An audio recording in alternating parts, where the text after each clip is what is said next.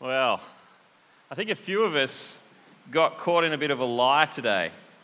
I think one person whose face might look a little bit red tonight is my friend Lucy. Lucy, where are you? Because earlier today, my friend Lucy said, camping's real simple, guys. You got two parts of the tent, the outside bit, the inside bit, and as long as you set it up right so the outside's not touching the inside, your stuff's going to stay dry. Woo! I think that's still good advice. I think it would be 10 times worse had we not set our tents up right. But my face was a bit red as well because I had my little boy here. It was his 5th birthday. He came and visited me on camp to say good day. And his name's Luca. And he was here and there's lightning starts flashing and thunder starts rumbling. And he's super scared of storms. And he's like, it's coming for me. And he's already covering his ears. And I'm like, dude, chill out. It's just a storm. There's no problem with thunderstorms. And nothing bad's going to happen. It's fine. There's no problem with a little bit of rain, buddy. You'll be all right. And I'm just trying to tell him to calm down. It's all cool. But I might have been a little bit wrong. I don't know. I could be wrong. It was pretty fun. I'm really thankful to God, actually, for this afternoon for a few reasons. I'll give you 3 reasons why I'm thankful for this afternoon. I'll give you a few thoughts. The first one is, I think we got to see an awesome display of the mighty power of our great God. He rules the weather. He rules thunder. And he's a mighty, mighty God. And we got a little glimpse of that this afternoon. It was a little bit scary at times as well, I guess, for some of us. But he's a powerful God, and he rules over all that stuff. And that was pretty cool to see. Secondly, I reckon I'm thankful this afternoon because it was a little kind of an insight into what it's like sometimes when you don't have much in this world. I think we're not used to having, you're going to have dry beds tonight by the time you go to bed, but we're not used to having our stuff wet and where am I supposed to be sleeping tonight and what's going on with this thing I was living in, but now it's on the ground in a puddle. That's a really foreign experience for us. But there are people all over this world, and some in this country, but particularly beyond Australia, who just don't have the stability of knowing where they're going to sleep at night or anything like that. And so you got a little glimpse into how many, many people in this world live all the time.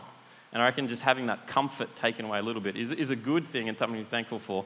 And thirdly, I'm thankful because I reckon it has created an awesome opportunity that's already been happening for us to serve each other and love each other in ways that we wouldn't have had that not just happened for us. So I saw people running around just I'll call them the heroes of the storm, but there was people just dragging strangers' belongings out of their tents that were falling down and chucking them in halls. And I'm like, is that your stuff? And no, I'm just helping some random person. And there's people running around doing that.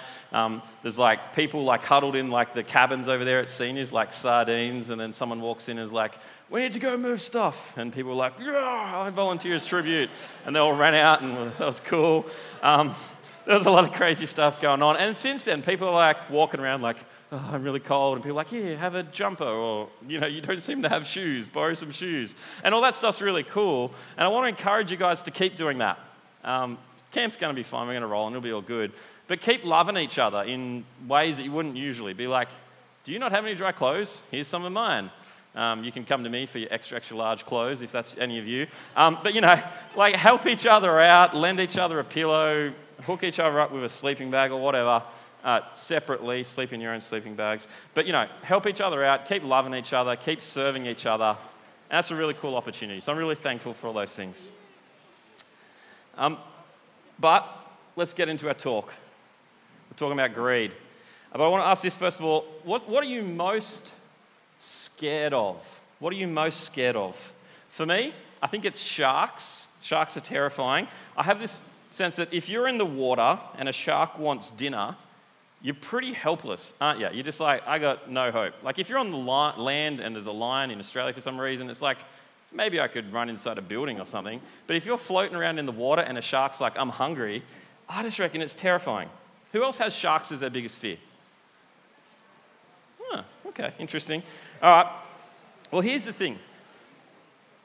Sharks are by no means the thing that we should be most afraid of in Australia. There's lots of things that we should be more worried about. For example, dog attack. The humble family doggo is more deadly than sharks, kills more people each year. Snake bite. So Lucy, you were wrong about the it will be fine thing. But she was right about zipping up your tents. Snakes kill more people than sharks. If you drive into a deer in your car, well, that's very dangerous, but more people die from hitting deers in their cars than they do from shark attacks. This one's particularly interesting.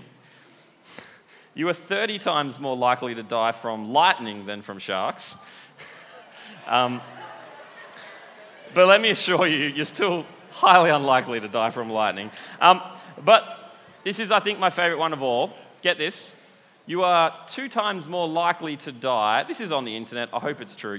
The internet says you are 2 times more likely to die from getting something stuck in a vending machine that you wanted to eat and being like, and shaking the vending machine and reaching in or whatever until the vending machine falls on you and kills you. Yeah. More people die each year from vending machine falls than from shark attacks. Now, I'll tell you what the actual top 3 causes of... This is pretty dark, but just bear with me for a second. The top 3 dangerous things in Australia actually are car crashes, poisoning, and cancer. It's pretty normal, everyday stuff. And I don't know how many of you guys stay up late worrying about those sort of things, but that's the stuff that's actually really, really dangerous out there. We worry about sharks and murderers. My wife gets worried about snipers. She's like... it's a half real thing for her. She's like, what if there's snipers? Can they see in the window? And I'm like, I just don't know that anyone wants to kill us that badly. The thing that we should be really worried about, though, if you look at the statistics, is the boring, mundane, everyday part of life stuff is the stuff that's actually real and common and dangerous. Here's the thing, though. It's the same with idols. It's the same with idols. Idols can be big, obvious, serious, sinful stuff that's just clearly against what God wants. But idols can also just be simple, good things that we turn into God things, that we make ultimate things. Now, don't answer this out loud, but I wonder what you reckon are the big, obvious idols that we need to watch out for here in Australia as teenagers. You don't have to answer, I'll tell you. You're probably thinking things like, well, maybe it is love or sex or sport or a career or school or whatever, friendship, drunkenness. I don't know. You've probably got a bunch of ideas of some things we need to watch out for, and they're all good examples. But I wonder how many of us are sitting here tonight as teenagers on the Central Coast going, I really need to watch out for the idol of greed. Maybe some of you, but I don't think many. But you know that Jesus preached more about greed than he did about any other sin. Jesus had more to say about greed than any other thing. And here's the thing with greed. No one walks around thinking they're greedy because they just don't think they're that rich. When you look at how much money you've got, you usually look at the other people around you and go, they've got a bit of money, I've got a bit of money. No one's rich here. We've all just got similar amounts of money. We're doing okay. But get this, we live in the richest time in human history. So the people on the face of the earth today have more stuff that they own and more money than ever before. And we live in one of the richest countries in the world today. And most of you live in one of the most rich regions, one of the richest parts of Australia. And so are you in danger of the idol of greed? Absolutely you are. And you probably didn't even realise it. You probably didn't realise this was a thing. The greed is a huge problem for Australians. And the biggest problem in all of that is we don't even realise that it's there. We don't even realise that the greed is there. And here's the other thing that's tricky with money and with greed, well, particularly with money. Money isn't sinful. Okay, money's not evil. It's not sinful. When we sin with money and with greed, it's always a little bit more grey. If you're someone running around swearing all the time, it's pretty obvious to see that you're someone who's swearing. But with money, it's tricky. What is a normal use of money? What's just been a normal person who's just using money sensibly? And what's been greedy? It's actually a much trickier thing to work out. It's hard to nail down. And tonight, Jesus has a huge warning for us in this passage. God's word has a huge warning for us. Because the danger is, as you grow up in the place you live, in the country you live in the time that you live right now, your future may be that you may be taken captive by this idol of greed and may just grab it with 2 hands and not even realise that's what's going on because everyone else around you is doing the same thing. And so tonight I want us to hear this warning and see how we can be rescued and replace the idol of greed. So let's pray and then we'll dig into the passage. Yeah, Father God, we do thank you so much for this afternoon. Thank you for the little taste and insight into what it's like to go without for a small amount of time. Father, please take the lessons of the Savo and the things that we're going to see in your word, particularly tonight, to show us what's really going on in our world and in our lives. Please teach us from your word. Help us to be honest and reflect carefully and hear what it has to say. Please shape us by your word tonight. Amen. All right, now for the rest of this week, the next 3 talks, including this one, each talk is going to be looking at one particular idol and how one person in the Bible has been gripped by that idol.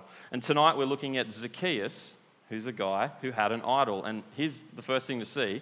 Zacchaeus was a guy who worshipped money. Now, how do you know that's the case? Look again closely at verses 1 and 2. Jesus entered Jericho and was passing through. A man was there by the name of Zacchaeus. He was a chief tax collector and he was wealthy. Zacchaeus was a tax collector. Now, you got to get this. Everyone back in the day hated tax collectors, and here's why.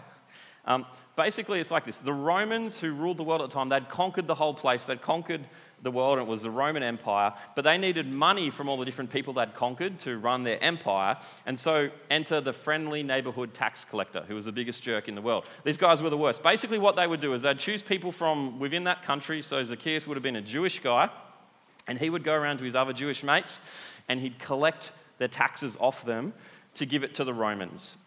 But if he was really good at collecting lots of taxes, he could pocket a whole bunch of the money himself and get very rich by grabbing all his mates' money and giving it to the Romans and keeping some for himself. He was a bad dude. It would be a little bit like if North Korea came... the second time we talk about North Korea this week. Sorry, North Korea. North Korea comes, takes over Australia, right?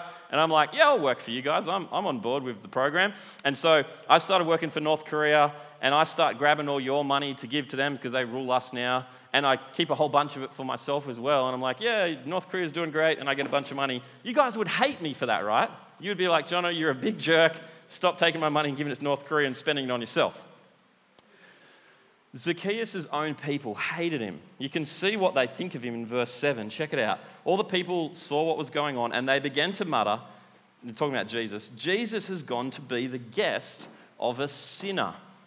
He was a famous sinner. They knew that he was the worst kind of dude because he really was. He was the chief tax collector. He wasn't just a low-level kind of one of the tax collectors. He was the guy in charge. He was the chief tax collector. And he was rich, but the cost was that his own people hated him. He wouldn't have been able to go anywhere without people kind of talking smack quietly in the background, hating on him, thinking rough stuff about him. He wasn't well liked by the people around him. So why would anyone take a job like that? Imagine if I was like, I got a job for you. It's the tax collector for North Korea. You want in and I'll give you the... why would anyone do that? One word, greed. He was greedy. Zacchaeus was willing to do pretty crazy stuff because he wanted lots of money. And that showed where his heart was at. He was serving money. He was worshipping money. It was ruling him. Now, how do you reckon Zacchaeus got to that point? How do you reckon he got to the point where he was doing this stuff, taking everyone's money? I don't reckon he was just like sitting around one day and was like, I think I'm going to just become a big jerk and steal a bunch of money and do all this stuff. I reckon it would have been one slow decision after another where he let more and more of money rule his life until here he was, chief tax collector, with everyone hating on him, taking everyone's money. He would have been seduced by money, I reckon. And in the end, he was serving money, not God. Now, look at what Jesus says about money in Luke chapter 16. Check out Luke chapter 16, verse 13 up on the screen. It says this: no one can serve 2 masters. Either he'll hate one and love the other, or be devoted to one and despise the other. You cannot serve both God and money. You've got to choose. It's one or the other. You can't have both. You have to choose. Now, notice how he describes money there as well. As Jesus talks about money, he says that you can end up serving money. You can have money as your master. which is a pretty bizarre thought, isn't it? Like, think about this for a second. Imagine if you got $1,000. You know how like we're giving away prizes this week? It's like you win a t-shirt or a milkshake or whatever. Imagine if one of the games was like truth or dare. Oh, here's $1 million and you got $1 million. Just picture that for a second. Picture what you could buy. What would you do with it? What would you do first? What would you do first? $1 million. Lamborghini? Shaves. Put it in the bank. Very sensible young man. Buy a house. It's good. Invest it. You're all yelling stuff and it sounds very exciting. Hey, can we open these two doors as well? It is incredibly hot, so let's open the doors and turn on the fans and do that right now. Take 1 minute, open the doors, turn on the fans, say good day to someone nearby, share a storm story. Say hello to someone, turn on the fans, let's go.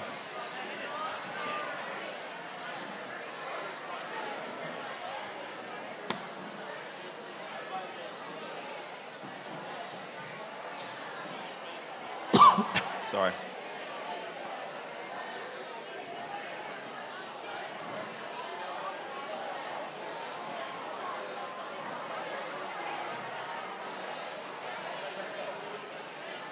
All right. Bring it in. Bring it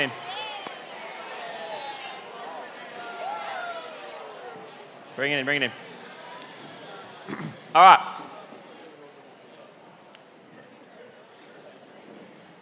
Start moving around, grab a seat. Sweet. In my head, when I picture $1 million, I reckon I'm thinking about absolute freedom. For me, $1 million is like, man, I could buy so much stuff. Anything I wanted, I could go and buy. It sounds so freeing and so, like I could just do whatever I wanted with $1 million. It would do so much for me.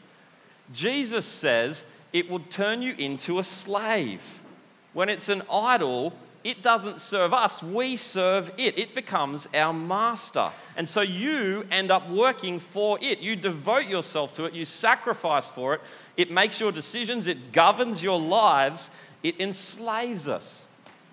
And Zacchaeus is just an extreme example of that by the time you see him here as a tax collector. He's been up to all sorts of dodgy stuff, living, following money. And so is greed your God? Is greed your God? Here's some good questions you could ask yourself when you think about that. Here's a question. Are you content with what you already have? Now, once you get a thing, whatever it is you wanted to get, how long is it before you want or need something else? Are you ever satisfied with what you've got? Because greed always wants more. Here's another question. Are you always dreaming of new stuff to buy? You know, is that where your thoughts and your heart goes in your spare time?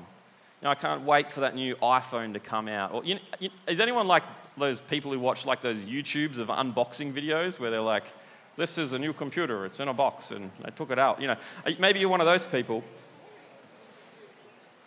Is that new car that you're saving up for all that you think about? Is it those clothes that you want to buy next month when you get paid or whatever? If you're always dreaming of the next thing you want to buy for yourself, it could be that greed is an idol. Here's another question.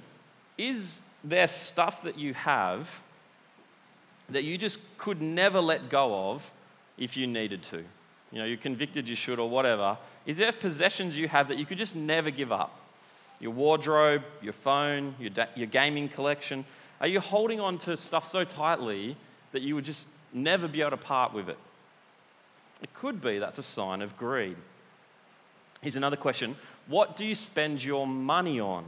How much of it do you spend on yourself? Some of it? Most of it? All of it?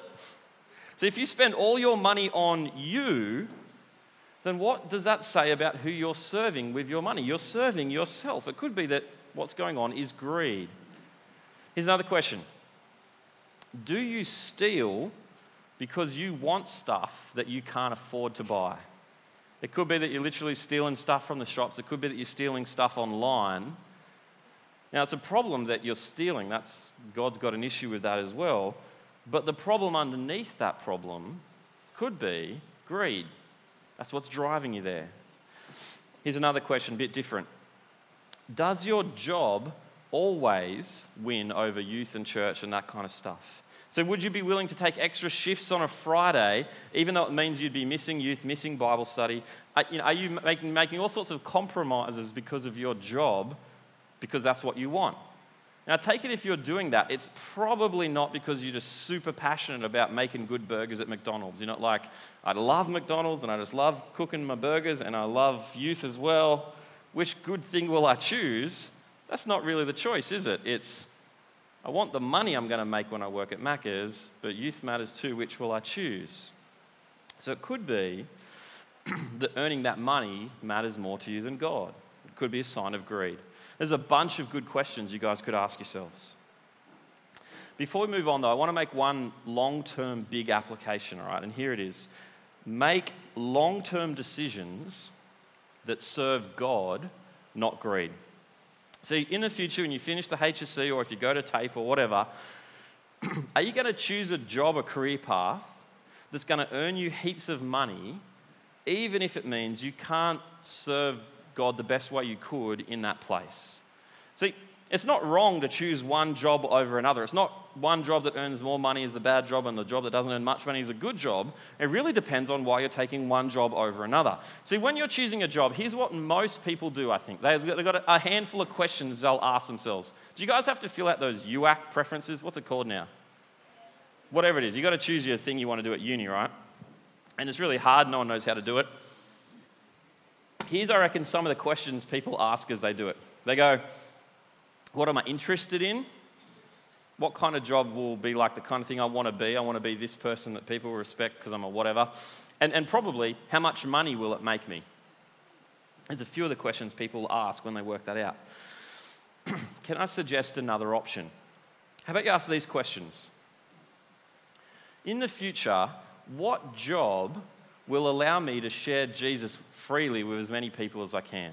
And I'm not saying everyone should go and do full-time ministry because lots of jobs have different contexts that you work in the normal workforce out there. What job will allow me to share Jesus with people at work? Is one question. What job will give me enough spare time after work so that my whole life isn't run by my job, so that I'm free to serve in church and around the place like that? And 3, what job will mean I'll be able to live in a place where I can go to a good church and serve God there and grow in that place? You get that? Where will I be able to share Jesus with people at work?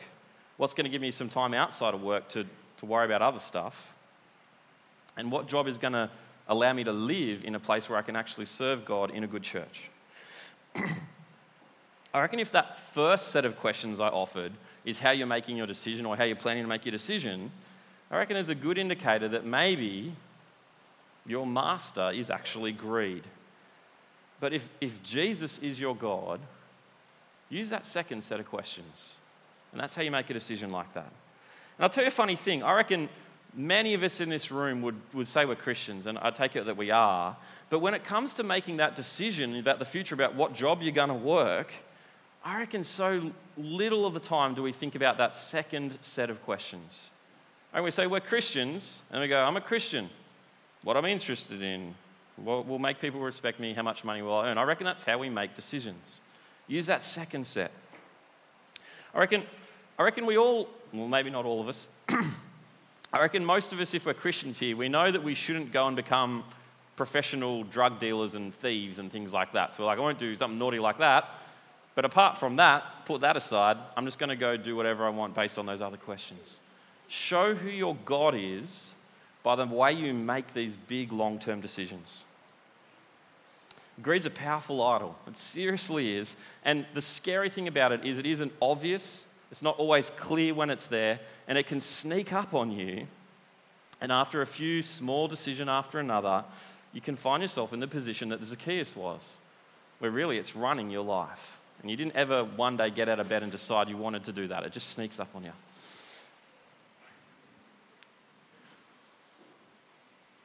All right, here's the second thing we need to see tonight from this passage, and it's this.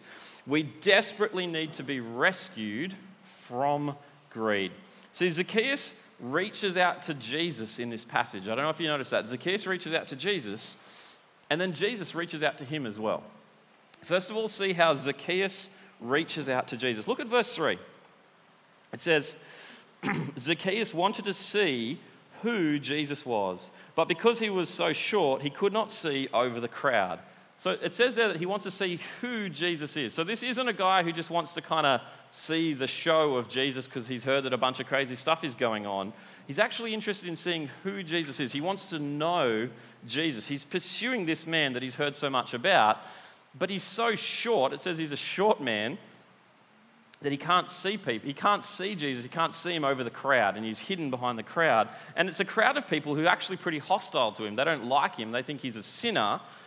And then, I reckon if I was Zacchaeus, if I was like, I want to see who Jesus is, but then there's just this mob of people who really don't like me, and I'm like, let me see him. And they're all just like, shut up, little guy, and pushing me out of the way. If I was Zacchaeus, I reckon I'd be pretty self-conscious, and I'd be like, I think I'm just going to go home because these guys don't want me here. But instead, look at what Zacchaeus does in verse 4. He ran ahead and he climbed a sycamore tree to see him since Jesus was coming that way. Fully grown man in front of all these people climbs a tree and gets up the top and he's like, I just want to do everything I can to get to this Jesus guy and see him. So he reaches out to Jesus. He makes an effort to see Jesus. But here's the crazy bit. Jesus reaches out to him. Look at verse 5. When Jesus reached the spot, he looked up and he said to him, Zacchaeus, come down immediately. I must stay at your house today. And so he came down at once and welcomed him gladly. And all the people saw this and they began to mutter, he's gone to be the guest of a sinner. Sorry, my voice is sketchy. Out of all the people there that day, Jesus singles out Zacchaeus. He chooses him. He chooses the greedy tax collector that everyone hated. He says, Zacchaeus, I want to hang out with you tonight. Now, I don't know at this point that Zacchaeus understands everything there is to understand about God and about Jesus, but I think he's getting the beginnings of it because this encounter with Jesus completely rocks Zacchaeus' world. In verse 9, Jesus says that Zacchaeus has been saved. Salvation has come to his house. In undeserved grace, Jesus reaches out to Zacchaeus and he rescues him from his idol. Now, I think we see the full picture, the full expression of this rescue from the idol of greed when we see Jesus die on the cross. I think we see the full picture of our rescue from idols then. Check out up on the screen, 2 Corinthians chapter 8, verse 9. It says this, for you know that the grace of our Lord Jesus Christ, that though he was rich, yet for your sake he became poor, so that you, through his poverty, might become rich. This isn't just talking about money, by the way. Jesus was rich in the fullest sense of the word. He was at the right hand of God in heaven, enjoying all the privilege of that position. But for our sake, Jesus became spiritually poor. He took on the feeble body of a man and he died on the cross for us for our sin. And all of that means that we can become spiritually rich. We have forgiveness. We have a relationship with God. And so God's grace to us in Jesus is what rescues us from the idol of greed. But you know what? That grace that rescues us is also the model for how we should live. Here's the third thing to see. We need to replace greed with Christ-like generosity. See, Jesus' grace transforms us to be generous people. Look at what happens to Zacchaeus. He meets Jesus. Look at verse 8. This is crazy. Look at verse 8. Zacchaeus stood up and he said to the Lord, look, Lord, here and now I give half of my possessions to the poor, and if I've cheated anybody out of anything, I'll pay back 4 times the amount. 4 times the amount. He's been rescued. He's been shown so much grace. He's just a different guy. You know, in the Old Testament, the law commanded the people to give away 10% of what they had to give it away. Zacchaeus gives away 50% of what he has, like that. It's gone, 50%. He just gives it away. In the Old Testament as well, in Numbers chapter 5, it says that if you steal from another person, you should confess what you've done, and then you should repay them what you stole plus 20% interest. Zacchaeus promises to give back 4 times the amount he stole from people. If I've stolen from anyone, I'm going to pay him back 4 times over. It's like 400% interest. That's a lot. Imagine you're at school and some bully comes along and he's like, you got a 50 because you're like loaded for the canteen that day, and the bully beats you up and takes a $50 note, and you're like, that's the worst thing that's ever happened to me, except for that time my tent got blown away at FAT, right? And your $50 is gone. But then the next day, out of nowhere, this bully comes up to you and he's like, I did the wrong thing yesterday. It was a terrible thing I did. Here's your $50. And here's another 150. Or 250. I got the math wrong. But he gives you like 4 times the amount or whatever it's supposed to be. It's so generous that you're just like, what happened to this bully person? What happened to you overnight that one day you're stealing my 50, the next day you're making it rain for me, give me all this money? Here's the point. Zacchaeus has been smashed by Jesus' grace. He's been rescued from his idol, and so he's replaced that idol with generosity. But get this as well, notice this. He's not trying to obey the Old Testament law to earn his way to heaven. This isn't about earning salvation. Jesus has already shown him grace before he does any of that, and he's doing way more than the law requires of him to do. So this isn't rule keeping to earn his way into God's good books. This is grace-fueled generosity. And it looks so obvious in Zacchaeus' life. It's so huge. And so in verses 9 and 10, Jesus says this about Zacchaeus. He says, today salvation has come to this house because this man too is a son of Abraham. For the Son of Man came to seek and save the lost. Zacchaeus has been transformed by Jesus' grace. He's replaced the idol of greed with Christ-like generosity. And so what should we do if we think we've got greed going on in our lives? Here's one thing. Actively repent. Actively repent. Make tough decisions to change and get rid of the greed that's in your heart. I remember when I was, year 10 or something like that, back in the day when I was in year 10, I had this huge CD collection, right? It was the best thing. I had like Blink-182 and all these other punk CDs and some ska. It was really cool. You don't even know what ska is. I had all these CDs, right? And Ben Cartland's like, yeah. Had all these CDs. But the problem was, most of them were all burnt. And you probably don't even know what that is. But you used to like make copies of CDs that weren't yours. You just copied them in a computer drive that had 2 drives. So I had this huge pile of music that I'd stolen on all these CDs, and I loved my music so much. And then one day, my youth group leader was like, that's illegal. It's actually stealing. And I'm pretty sure God's got a problem with that. And I was like, I don't know that he does. And my leader was like, I reckon he does. And I was like, I don't reckon he does. And he'd show me in the Bible why that was true, and I'd be like, but does it really? And he'd be like, I reckon it does. And I did this little dance for ages, and I was like, okay, I got to do something. What about if I just don't burn any more CDs? What if I keep the ones I got? Because I really don't want to lose them, but I won't burn any more. Now, eventually, God's grace did do its work in my heart, and I did, I think, properly repent of that, and I did take the action that I needed to, and I chucked out my entire CD collection except the few that I actually owned. Are you ready to make big calls about the greed in your life? Whatever that might look like for you. Will you make big decisions to repent and change? So if you're someone, what would it look like to repent if you're someone who's been torrenting stuff illegally online, or however you do that these days? You've been stealing stuff online and streaming it when you haven't paid for a subscription or whatever. What would repentance look like?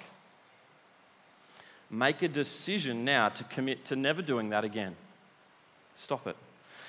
If you've been stealing from people, physically taking money or whatever, or something like that, what would it look like to repent?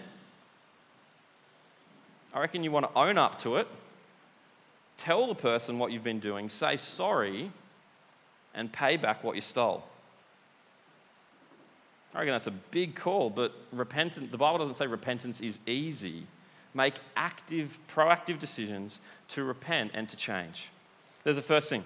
There's active repentance. But secondly, to deal with greed, replace greed with active generosity.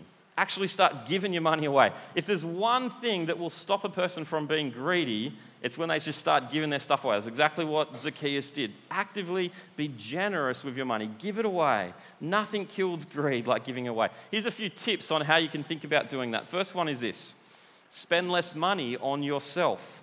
To be generous to others with your money, here's a pro tip: you actually need to have some money. And so you need to not spend all the money you have. If a greedy person owns 25 cents a week, they're probably going to spend 25 cents a week on themselves. If a greedy person earns $1,000 a week, they're probably going to spend $1,000 on themselves. So rather than letting how much money you earn dictate how much money you spend on yourself, you actually want to sever the connection between how much money I earn and how much money I spend on myself. Does that make sense? You actually got to go, I won't just spend all the money I got because I got it. I'm going to spend less of the money I earned. So I got some money over here, which I can give away to others. If you can break that link between what you earn and what you spend, that'll free you up to actually be generous to others. Second, be spontaneously generous. When you see people who are in need, be generous. You see someone who's short on money, just be generous, help them out. It might be a friend, it might be a random person. Surprise them with grace-driven generosity. And people will notice that, and God can get the glory. Third, be generous particularly to the gospel. Every week at youth, we send around giving bags, and whatever those bags are for in any one term, it's always so that people can hear about Jesus. That's what those bags are for.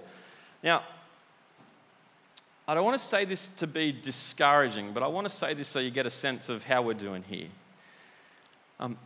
Collectively as a group, and I know we're in very different places, and so some of you may be being very generous, but collectively as a youth ministry, most weeks we spend more money on milkshakes at the snack bar than what we put in the bag. Most weeks, not always, but often.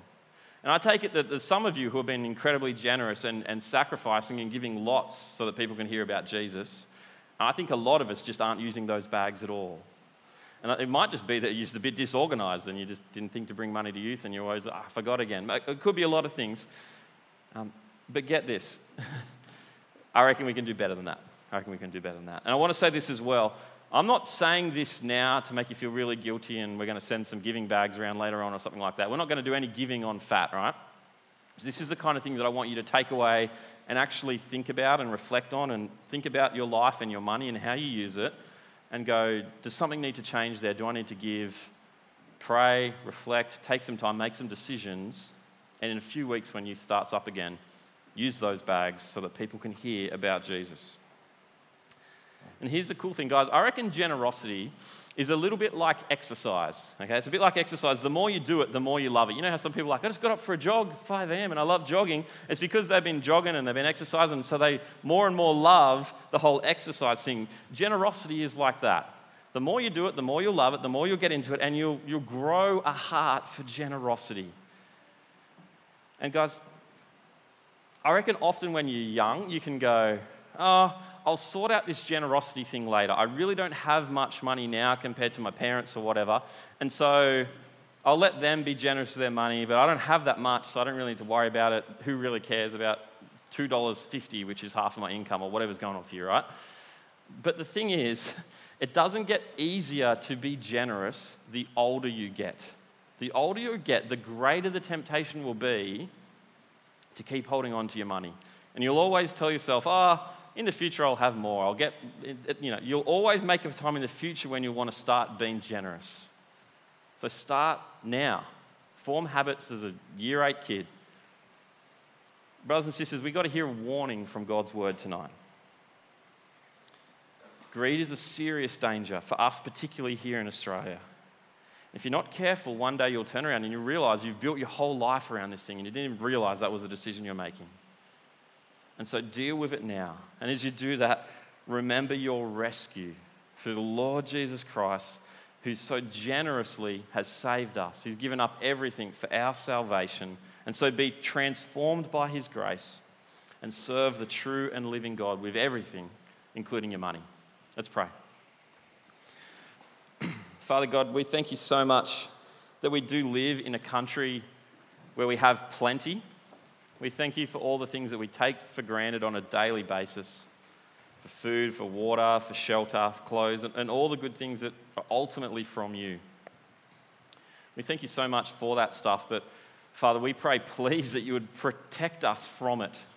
I pray that you'd protect us from being comfortable and always having enough and having plenty and ultimately becoming people of greed.